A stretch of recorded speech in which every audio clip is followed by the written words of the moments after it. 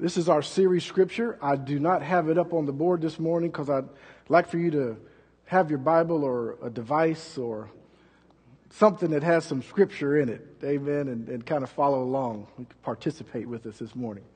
I like to have the PowerPoints to help out, but hey, I don't want to do all the work for you. You know. Come on.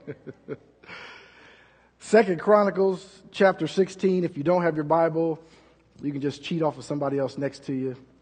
Or rely on memory, because a lot of you may know this verse of Scripture. Pull it out of memory. Amen. If you don't have any of those things, then just listen. Praise God. 2 Chronicles chapter 16, verse 9 says in the New King James Version of the Bible, "For the eyes of the Lord run to and fro throughout the whole earth to show himself strong on behalf of those whose heart is loyal to him." The eyes of the Lord run to and fro throughout the whole earth. He doesn't miss a nook or a cranny. He sees everyone.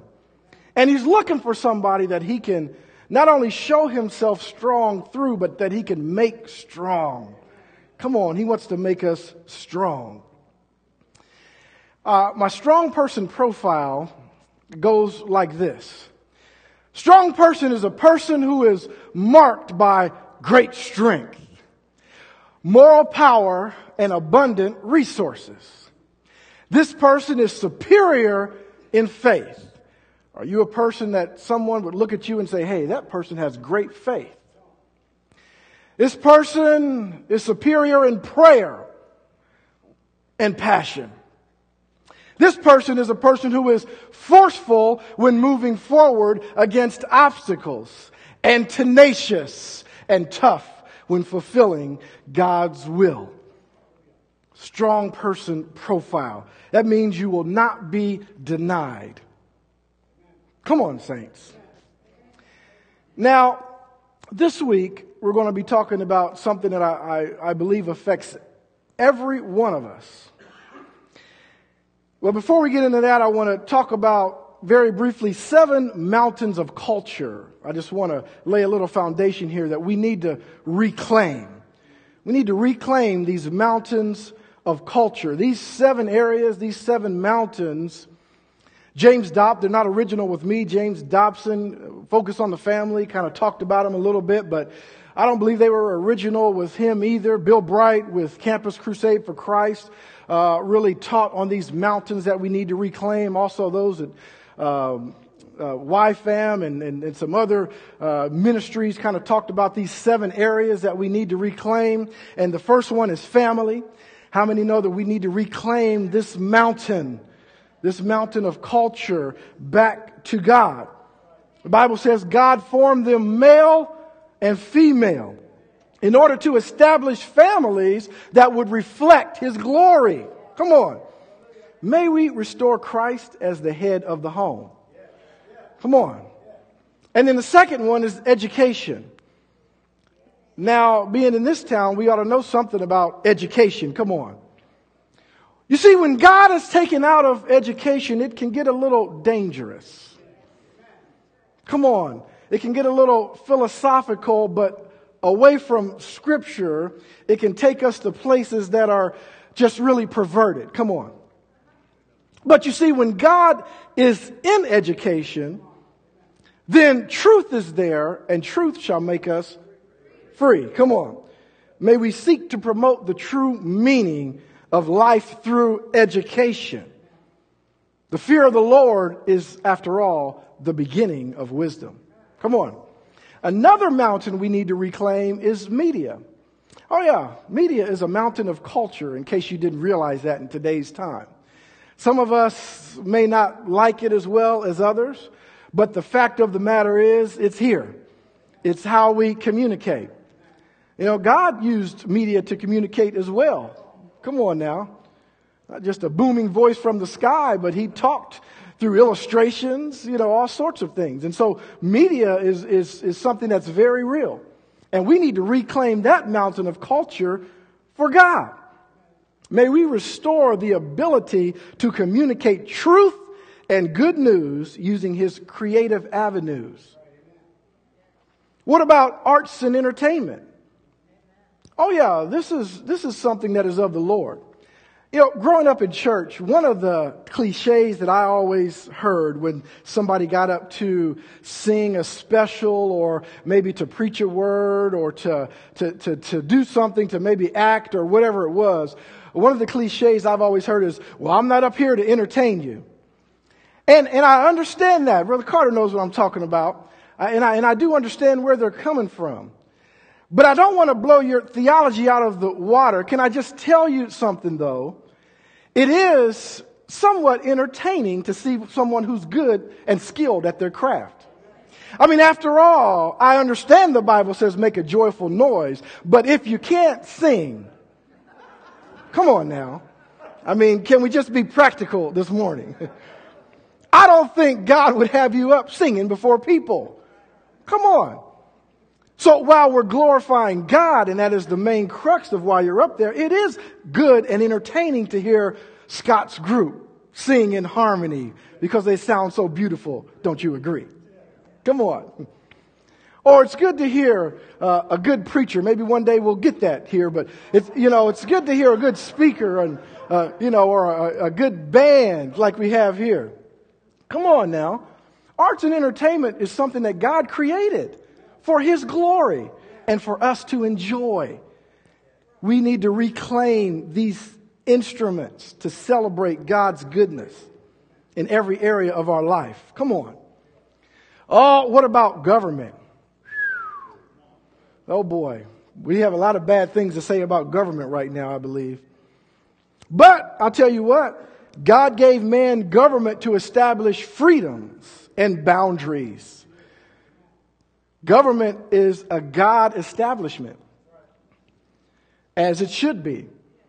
You know, the government should have some morality to it. It should be righteous, like Solomon. Come on, they should be righteous like King David, like the righteous kings of Israel. May we reflect his loving kindness and righteous judgments in our government. We should have influence in government. Another mountain is, quite frankly, religion. Religion. Jesus came to speak against the religious leaders. Did you realize that?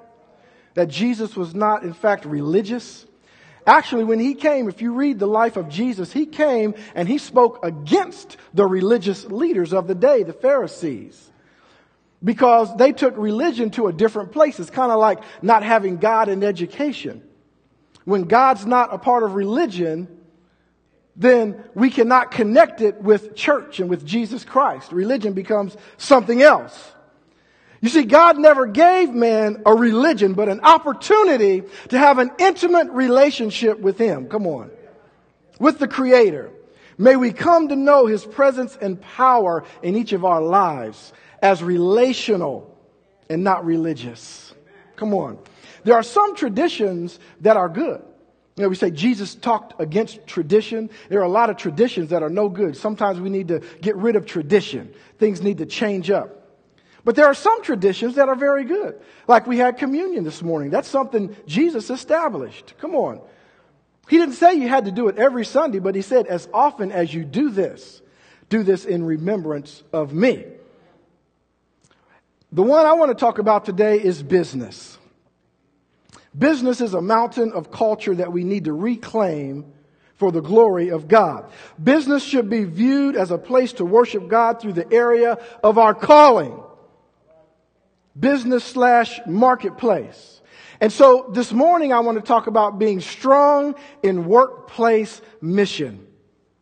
Strong in workplace mission. By a show of hands, let me see everyone who's either had a job, has a job now, or plans at some point in their life to get a job. Anybody? Somebody. Just a few. Okay. I would say that affects just about everybody. And those of you who didn't put your hand up, I don't know what you're going to do for a living. Maybe you plan on marrying up. I don't know. But I would say that most of us either work now or plan on at some point working in the workplace. And so being strong in the workplace for God, I believe, affects All of us. Come on. We need to reclaim the workplace. You may say, why are we talking about workplace mission in church? Thought we were supposed to talk about the scriptures or what being spiritual and all of those type of things. Well, guess what? That includes the workplace being spiritual. Come on. Most of us work 40, 50, 60 hours a week. You come to church for an hour, 2 hours, maybe 4 or 5 hours a week. But you are at your job for 40 hours a week. You spend time with your family a couple hours a night. But you're at your job 8 hours that day. You don't think this is important? Your workplace mission?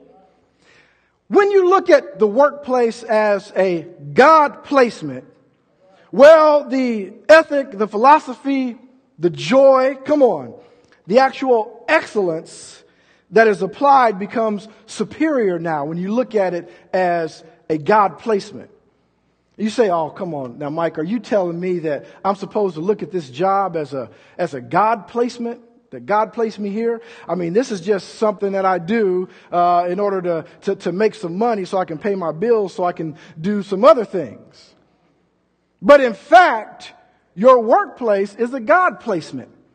Now, some of us don't like our jobs. I get that. I understand that. Some of us are in jobs that we just don't like. We'd rather not go. Well, I'll tell you something this morning. Each of us, if we had our druthers, something my grandfather used to say, if we had our druthers, of course we would just want money to show up in our bank account every Friday without having to go and do any work. Come on. But the fact of the matter is, work was established by God in the garden. And I'm talking about before the fall. He said to maintain the garden. Now, the work it would have been easy. We know that, Sister Jeannie, right? Wouldn't have been as hard as it was until when they fell. But there was still work to do. God established that. Okay?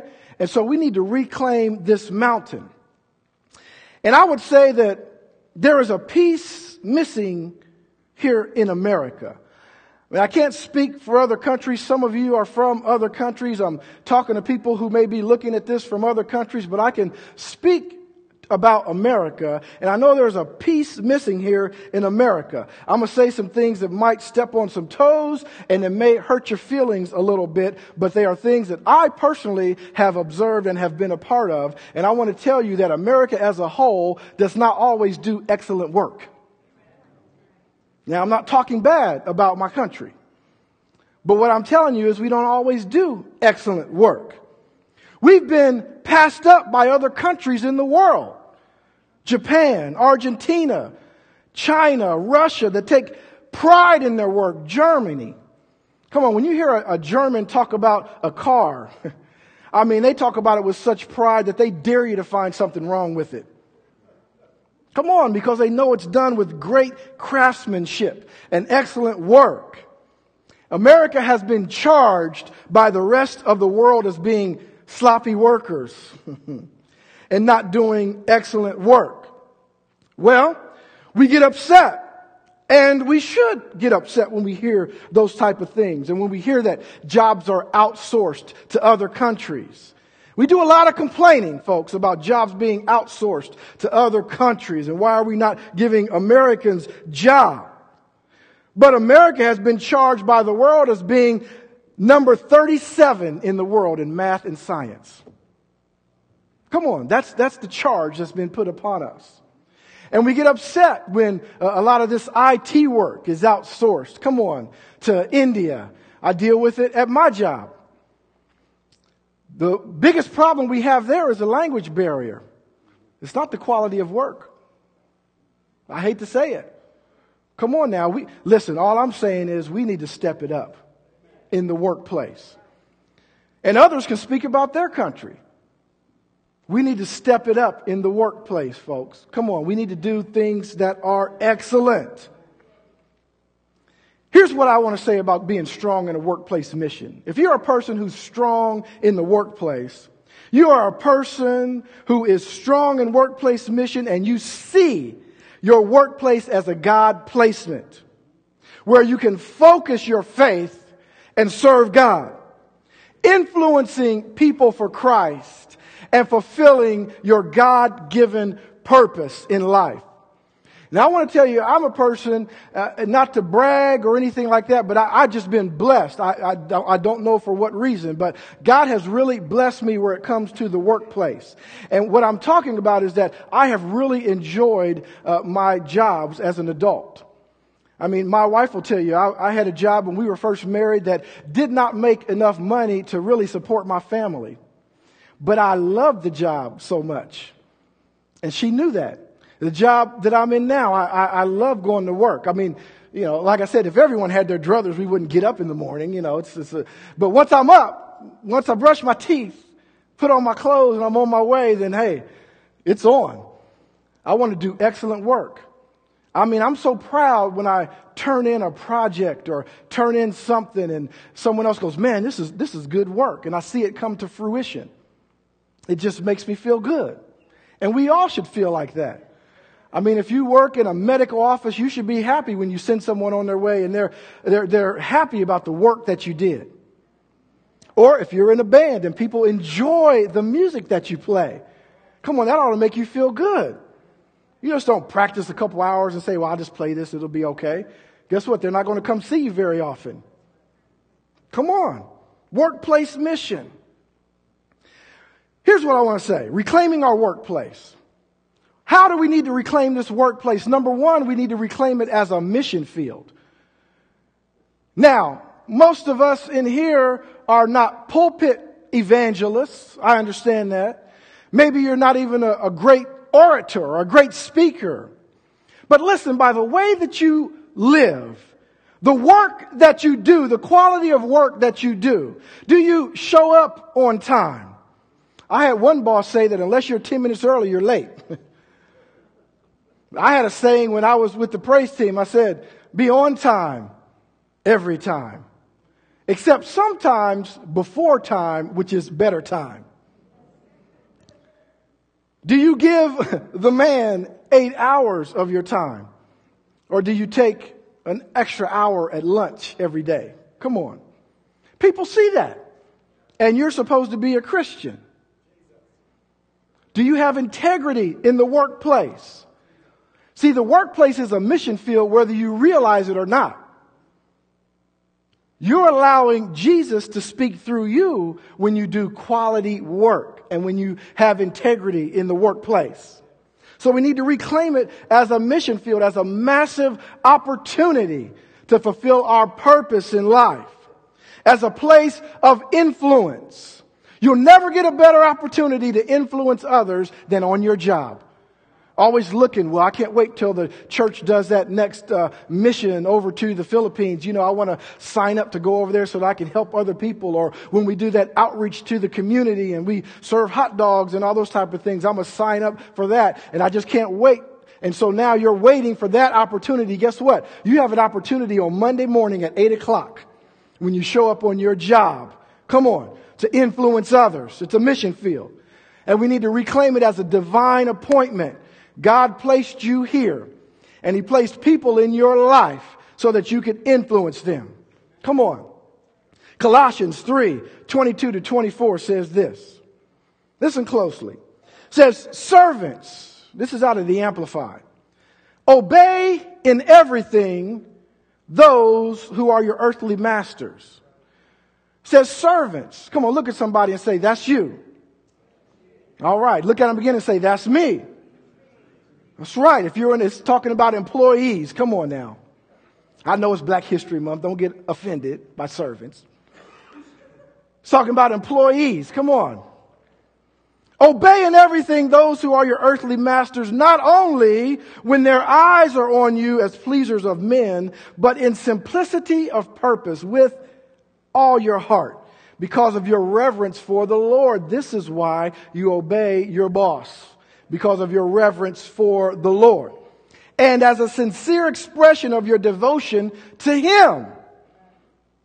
Whatever may be your task, work at it heartily from the soul as something done for the Lord and not for men, knowing with all certainty that it is from the Lord and not from men, that you will receive the inheritance. which is the real reward. The one whom you actually are serving is the Lord Christ, the Messiah. Another version says, servants, do what you're told by your earthly masters. And it says, don't just do the minimum. Don't just do the minimum. Come on now. This is scripture we're talking. This is God. This is Paul, God talking through Paul to you and me. Don't just do the minimum. Do your best. Work from the heart for your real master. Come on. He sees it. God sees these things. But we all have some attitudes toward work, don't we? There is a biblical attitude toward work that we'll get to. But we all have some attitudes towards work. I mean, I've had some very bad attitudes in my life towards work. Come on. I'd be lying if I say I didn't, and so would you. We've had some bad attitudes toward our work. But know that these attitudes toward work didn't start with you. I want to give you a brief historical perspective of attitudes and how they've changed toward the workplace. 2,000 years of attitudes in about 5 minutes. Come on. I'll split them up. First was called the Classic Period. Now this was from about 100 AD to about 500 AD. Okay, right with the apostles, right on the heels of Jesus and that whole movement. The Classic Period goes like this. The Greeks, they despised work, folks. They viewed it as a curse. In other words, an evil to be avoided. Work, please. That's an evil. Don't do that at all costs. For Plato and Aristotle, the highest form was the contemplative life. Come on. They just wanted to sit and contemplate. This was the highest form of living to them. Despised work. They devoted themselves to exercise their mind in art, philosophy, and politics. This was the Greeks during this time. The Romans, a lot like the Greeks, they despised labor also. They desired to be independent from having to work for others. Work, please. We don't do that. Well, it was not created for work. That's why they had a big slave culture. Those were the ones who did work. We don't work. They looked at labor as a negative thing. And then during this time, the only culture, surprisingly, maybe not surprisingly, were the Hebrew Jews and the Christians that viewed work as a normal part of the divine order of God. No person was exempt from work in their eyes. God began the standard himself. He worked 6 days and then rested on the seventh. Come on. Work had value, both work of the physical and work of the mind. I realized very well that the physical work had value because I worked with my hands for so many years. And then all of a sudden I got a desk job. My belly. I quickly understood the value of doing physical work. Come on. It's valuable. Jesus worked when he was wrapped in flesh. Come on, Paul was a tent maker. Now, let me ask you a question. This came to my mind. Said Jesus worked. Jesus was what? Carpenter, right? Grew up, learned that trade from his dad. Can you imagine if Jesus and his family, Joseph and Mary, brothers, they came over to someone's house for dinner and they happened to be sitting at a table with some chairs that Jesus made, right? Because he was a carpenter. So you made these tables and chairs for us. Hey, come on over. Let's have dinner. And all of a sudden, one of them sat down and the chair broke and they fell down. And they said, hey, Jesus, what's up with the chair? What's up with the table? And he says, well, you know, I've been preparing for my crusades and everything. I really didn't have time to put into it because I got some crusades to do and people are going to get healed. And I have some great things to say with the Sermon on the Mountain. I've got to walk on water and make some wine out of wine. I got some great things to do. Now don't worry about this chair, but if you really want to see something great, sign up for one of my crusades. How many people in that family you think would have come to his crusade? Said, man, if you can't even make a chair, why would I come see you talk? Right? Come on. He had to do excellent work. You don't think he was proud of his work? Paul was a tent maker. When he came to town, he got a lot of business. And I'll bet that a lot of his inroad to talk to people about the Lord Jesus came because of the great work that he did, the craftsmanship that he had. Come on. So Jesus worked. So should we. The next period was the medieval period. What they did is they separated secular versus sacred. They began to say, okay, there's a secular work and then there's a sacred work. Gradually, the early church fathers gave way to theology of work that said it was a lower state of living. Ordinary work became devalued as it was distinguished separate from spiritual work. In other words, there was secular work and there was spiritual work. And they said they only used the word vocation for spiritual work. So that's why the monks went and sat in the corner and separated themselves and didn't talk, because it was a higher thing to be able to do spiritual work. Because I'm spiritual. I'm higher. I don't do that type of thing. And they separated it. They divided life into secular and sacred, the spiritual, contemplative, and then the mundane work. Vocation, only the work of the Lord was deemed vocation. Meant being called into a spiritual order with special privileges of greater closeness to God by its abundance of good works. I would say that some ministers fall into that today. Feel that it's some special privilege. Well, I can tell you from standing behind this pulpit that it's not a special privilege that makes a minister greater than anyone else. In fact, there's a higher calling. Come on. More responsible. You have people that you're responsible for. Parents know what I'm talking about. When you look at your children, you ever look at them and say, boy, you know what? These are lives that I'm responsible for. Bosses can look at their employees and say, you know what? If I fire this person, I need to think about this, because if I fire them, this is their livelihood. So is it really what they did? Does it warrant being fired? Can I talk to them? Can I make them better? I mean, it's a higher responsibility. It doesn't make you better than anyone else. But you better be on the job.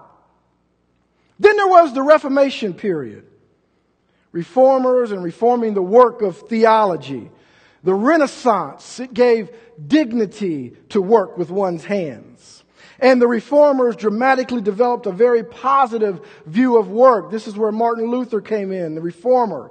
He rejected monasticism and the division between the sacred and the secular and said, hey, let's pull that together. God has a purpose for your life, no matter what you do. Whether you're a janitor, whether you're a priest, doctor, lawyer, work at Kroger, whatever it is, God has a plan for your life right where you are, because we need them all. Come on. If everybody were a priest, where would we buy bread? Come on. The reformers redeemed the word vocation into a universal term, which was applicable to all states of life and all kinds of work. John Calvin provided a new theology of work that encouraged the opportunity to change vocations in order to better utilize one's gifts, their talents, to be successful. He said, that's not wrong. Find out what you do best and do that. Come on. His theology was that Christ was a transformer of culture, and believers are responsible for social transformation. You even had the Puritans. They embraced this theology of work and culture transformation and established what became the Protestant work ethic. Then you had the Enlightenment period and the Industrial Revolution. Now, during the Reformation, secular occupations were enhanced, but the Enlightenment secularized spiritual callings. They removed the right thinking toward God and toward spiritual things. You see, the Enlightenment brought a humanistic or New Age ethic of self-interest, thus perverting the original Protestant ethic into a creed of personal success. And so, when you don't have God in the thinking, and when you don't seek the Holy Spirit first, our minds can go to a lot of different places. And we'll keep searching and seeking for truth. But if you're not searching and seeking for God, who says, seek my face while I may be found, you'll never find it. In fact, you'll be so far from the truth, it's like building a house on a faulty foundation. Come on. Sooner or later, that thing is going to fall apart. Brings us right up to today's world of thought about work. We have moved to two basic extremes toward work. Making too little of work and seeing it as a necessary evil and something to be avoided altogether. Come on. And then making too much of work, idolizing it, and deriving identity and security from work. Some do that. Come on. Their identity comes from what they do. The great divide is real in our culture, folks. The divide between the sacred and the secular. Pervasive belief that some parts of our lives are not really important to God. But every part of your life is important to God, including and mostly your workplace. Because it's where you spend most of your time. Our work, school, leisure are our own, but anything to do with prayer, church services, and church-based activities, that belongs to God. That's the thought process. See, what I do outside of church, that belongs to me. But anything I do that has to relate to the church, now I have to do excellent because that's God's. The truth of the matter is it all belongs to God. Driving around in Indianapolis, over the years, I've seen some bumper stickers that that kind of talk about work, and I kind of jotted some of them down. One says, I owe, so off to work I go. Come on, you ever seen that one? That's a thought process toward work. I owe, so off to work I go. What about, and we all say this, thank God it's Friday. You know, one of the things that I've learned not to do, it's difficult, is to not wish your life away. Come on, we're always wanting the weekend to come. And all of us, we're ready for the weekend to come. But the more you do that, you wish your life away. Enjoy Monday, enjoy Wednesday, because it's now. Come on. What about a bad day at golf is better than a good day at work? Come on. I saw that bumper sticker. I said, amen. I got a couple amens on that one, Brother Che. Yeah, I didn't say they were far off, just. The other one said, work is an interruption of my day. Come on, some people look at work like that. Man, it just interrupts my day. I got a lot of stuff to do, but I got to go to work. What about I'm stuck here, but my head is stuck on the weekend? You ever been at work, sitting in your cube or at your desk or doing your job, whether you're bagging groceries or whatever it is, and hey, you got a vacation coming up? Where's your mind? Especially if it's Thursday and you leave Sunday for vacation. Man, my mind is already there, wherever it is. I could not even be going anywhere, just at home. My mind is there, man. Monday, I'm just going to sit around, watch TV. Right? I'm stuck here, but my head is stuck on the weekend. Another one is a cubicle is just a padded cell without a door. I saw that on a bumper sticker. Come on now, office space I'm talking about. But there is a biblical view of the workplace, folks. Work is defined in the Bible. There is a biblical view. You see, the Hebrew word for work means an act of doing a service. An act of doing a service. The Greek word means to do work, business, or trade by which you find fulfillment. Come on. What is this biblical view of workplace? What does the Bible have to say about it? Work is a God-ordained, purposeful activity involving mental, physical, and emotional energy in service to God and others. That is the biblical view of workplace. It is clear from the interchangeable use of certain words to indicate God's activity in man that work is itself a God-ordained thing. Work was God's purpose for mankind from the beginning. You may not realize this, and you may not want to admit it, but life would be very boring without work. It really would be. I mean, you may not admit it. You may not give a couple amens on that. I understand it. Have you ever been on a 2-week vacation and not gone anywhere? Just on 2 weeks vacation and you're at home, right? Some say, no, I've never done that. Or maybe over Christmas break when you're in school and you have 2 weeks off. I know this is hard to believe, but a couple of our kids were actually ready to go back to school after such a long time off. Now, part of that probably was we were getting on their nerves, making them do stuff, I'm sure, but after a while, you're actually ready to do something, ready to go back to work. What a boring life we would have. What would you look forward to? You could never look forward to the weekend if you didn't have work. Come on. God is the model worker, saints. He created the heavens and the earth. All of creation is His work. You see, right in the beginning of Genesis, it says, in the beginning, God created the heavens and the earth. Come on. And God called the earth dry land, and the gathering together of the water He called the seas, and He saw that it was good. In other words, God was pleased with what He had created. Come on. He was happy about that thing. And then in Genesis 2:2 it says, on the seventh day, God ended His work. The word work is in the Bible. He ended His work which He had done, and He rested on the seventh day from all of His work which He had done. God is a working God. Colossians 1:17 says, and He is before all things, and in Him all things consist, including work.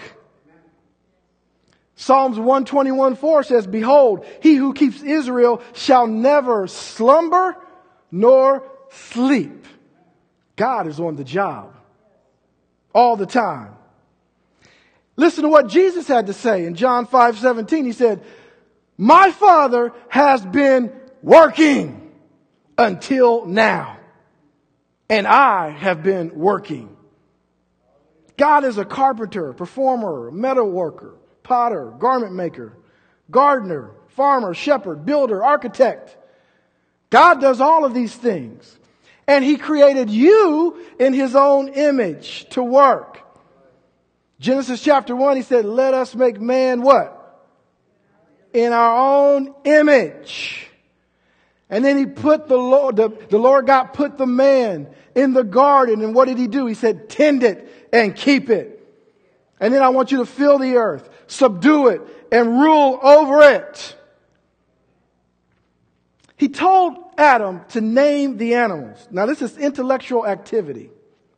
Scientists, folks, have classified almost 1 million kinds of animals. You don't think this was work for Adam? Come on. There are more than 800,000 kinds of insects. I know you'd be happy to hear that. Which make up by far the largest group of animals.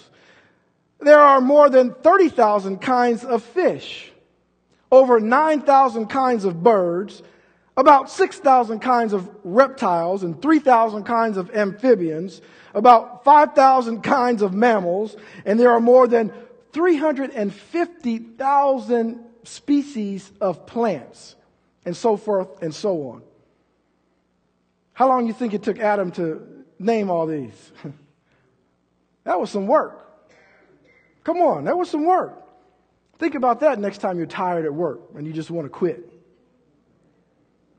But He told him, cultivate the garden. Just work, serve me. How much land did Adam have to cultivate? I don't know. But you see, sin corrupted mankind, and it also distorted man's work. Now all of a sudden, He said, 6 days you shall do your labor and do all your work. And you shall till the ground by the sweat of your brow. Sin corrupted it. But man is redeemed by the cross, and with that his work is redeemed. We folks have a calling to fulfill, and work is part of that calling. So, here it is. What is it? We need to find a purpose for work.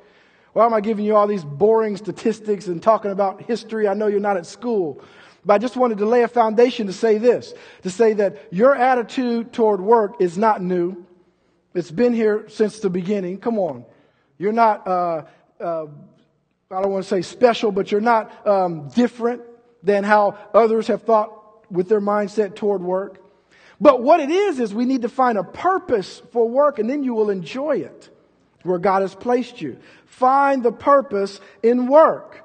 Let me give you 5 purposes for work.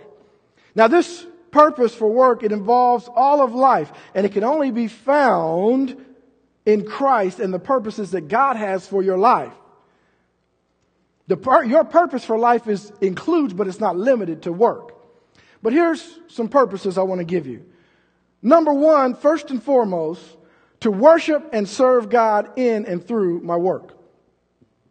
All right, you might want to jot these down. 5 purposes for work. Colossians 3:17 says, and whatever you do in word or deed, do all in the name of the Lord Jesus, giving thanks to God the Father through Him. In all you do, yes, even at work. I'll extend it to even at school, when you're taking your tests, when you're studying.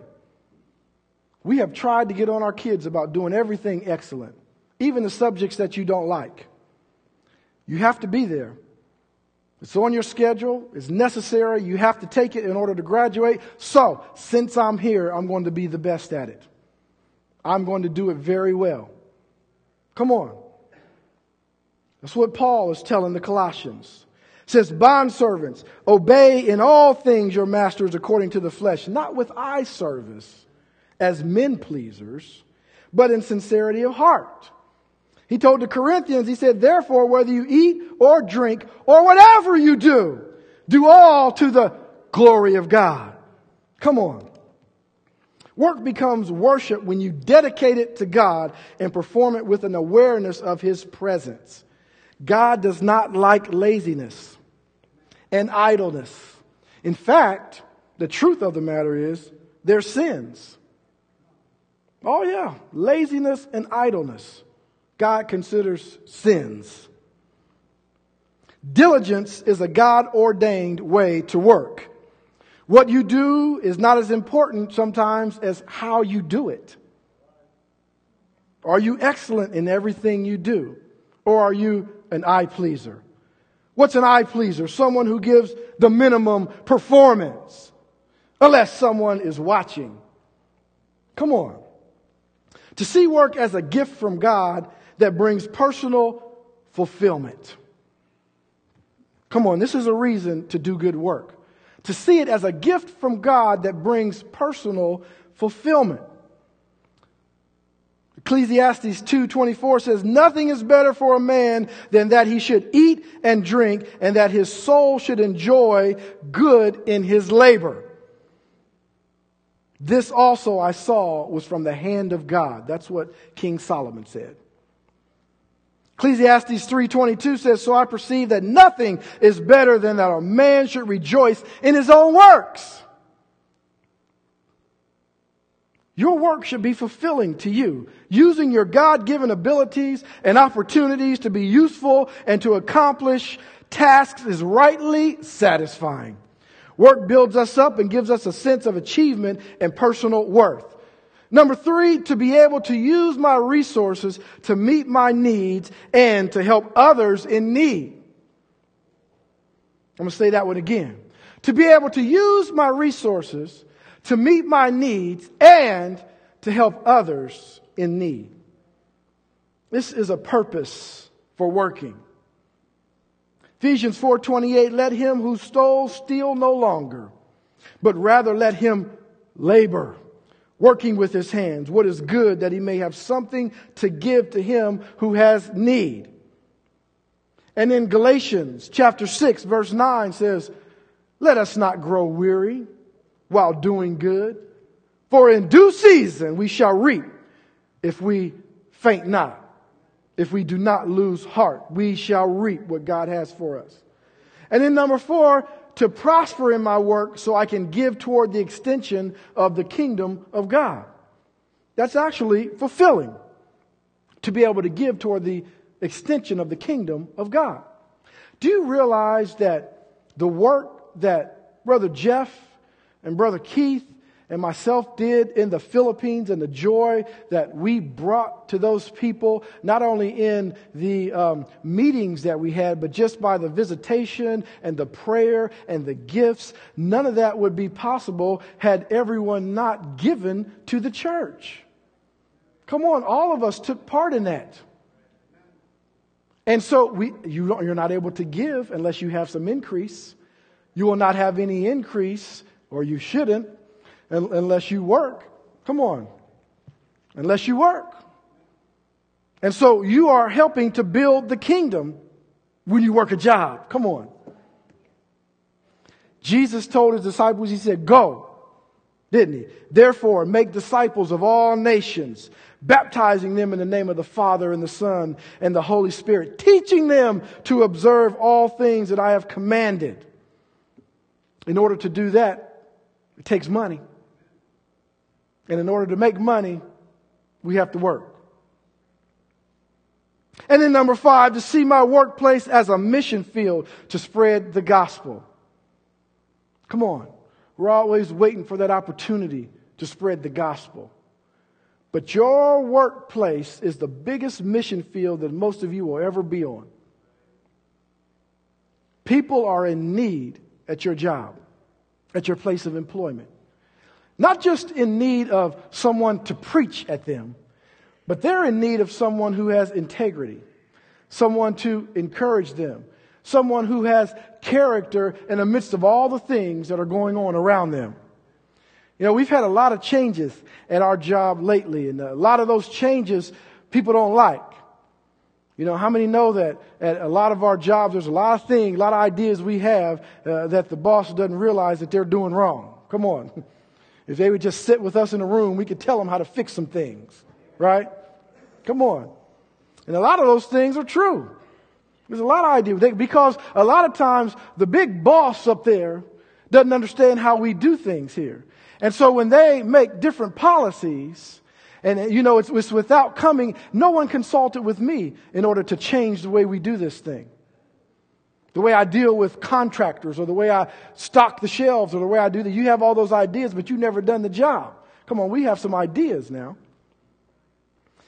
So at the place of employment where I work, there's been a lot of changes just like that. And this is a big company. This isn't where the boss is in the back. This is where the boss is in a different state, in an ivory tower. And he rules over a multi-billion dollar worldwide company that's been around since the late 1800s. Okay? So I'm saying this to see, I don't think he's going to listen to me. You know, he might. I don't know. But I think if I send him an email, I have a feeling he might not get it. Okay? To tell him what's wrong here in Indianapolis, in Bloomington. But one of the things that I could do is, if I look at my workplace as a mission field to spread the gospel, is I can have some integrity.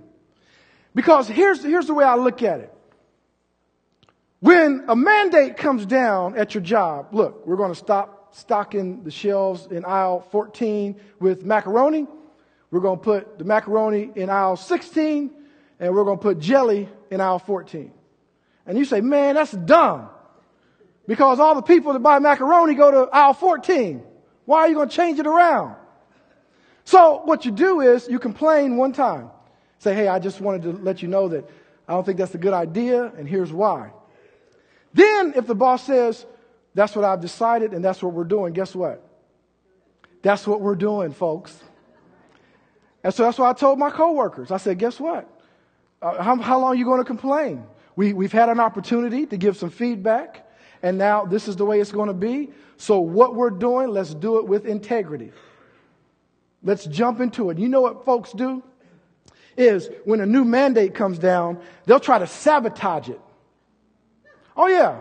They'll say, well, this is a dumb way to do it. So then they won't give 100% to that new mandate. And then when it doesn't work, see, I told you this wasn't going to work in the first place.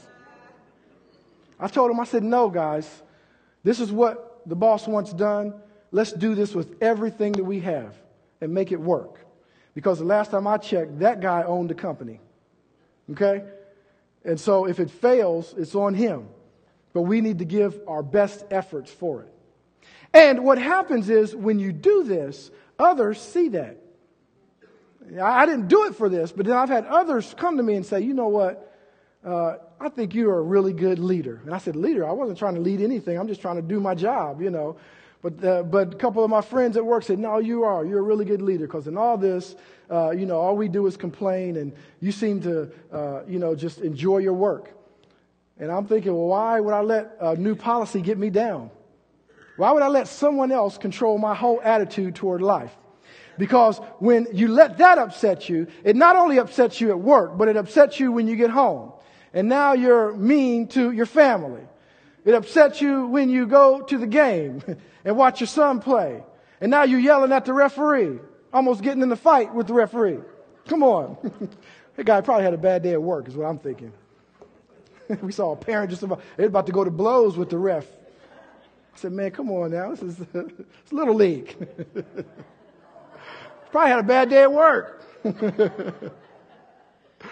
But listen, give everything you can to the workplace. It's biblically ordained. God wants you to give 100% no matter where you are and no matter what you do. Not only do we need to be strong with our spiritual disciplines, not only do we need to be strong in knowing Scripture so that we can repeat it and tell someone how many Scriptures we know. Come on, not only do we need to be strong in our prayer life, so when we talk to someone, we can tell them, well, I was praying the other day and God told me such and such. But we need to be strong in workplace mission. Because I guarantee you, most of those people are not going to listen to what you have to say about all this stuff you read in the Bible unless they see you perform with some integrity on the job. Come on. How many believe that this morning? How many this morning, now don't lie to me. You don't have to lie. But how many this morning are going to at least make an attempt to have a different view toward work when you go in Monday morning? Come on, at least make an attempt to have a biblical view toward your workplace or your school. Come on. Maybe not all of us, but some of us. Well, I want to tell you this morning that it's very difficult to do that without Jesus in your life. If you try to do that on your own, you'll never make it because someone will frustrate you, folks. And as soon as they frustrate you, you will revert to what you know best. But when Jesus is in your life, you've got something in there saying, no, now. We just lost a guy at our work. Come on up, Brother Matthew. We just lost a guy at work. No, we didn't lose him. He retired. When I say we lost a guy, we called him the now guy. Because he sits next to one of my coworkers, and boy, she has some opinions. You ever know anybody that has a few opinions? I mean, this lady has some opinions, boy. She's a good friend of mine. She has some opinions. And then this guy that we lost, Brian, he sits in the cube right next to her. And all you ever heard was, now, Cindy. She'd be talking to a customer. What? You want me to? Now, Cindy. Now. Every job needs a now guy. Come on.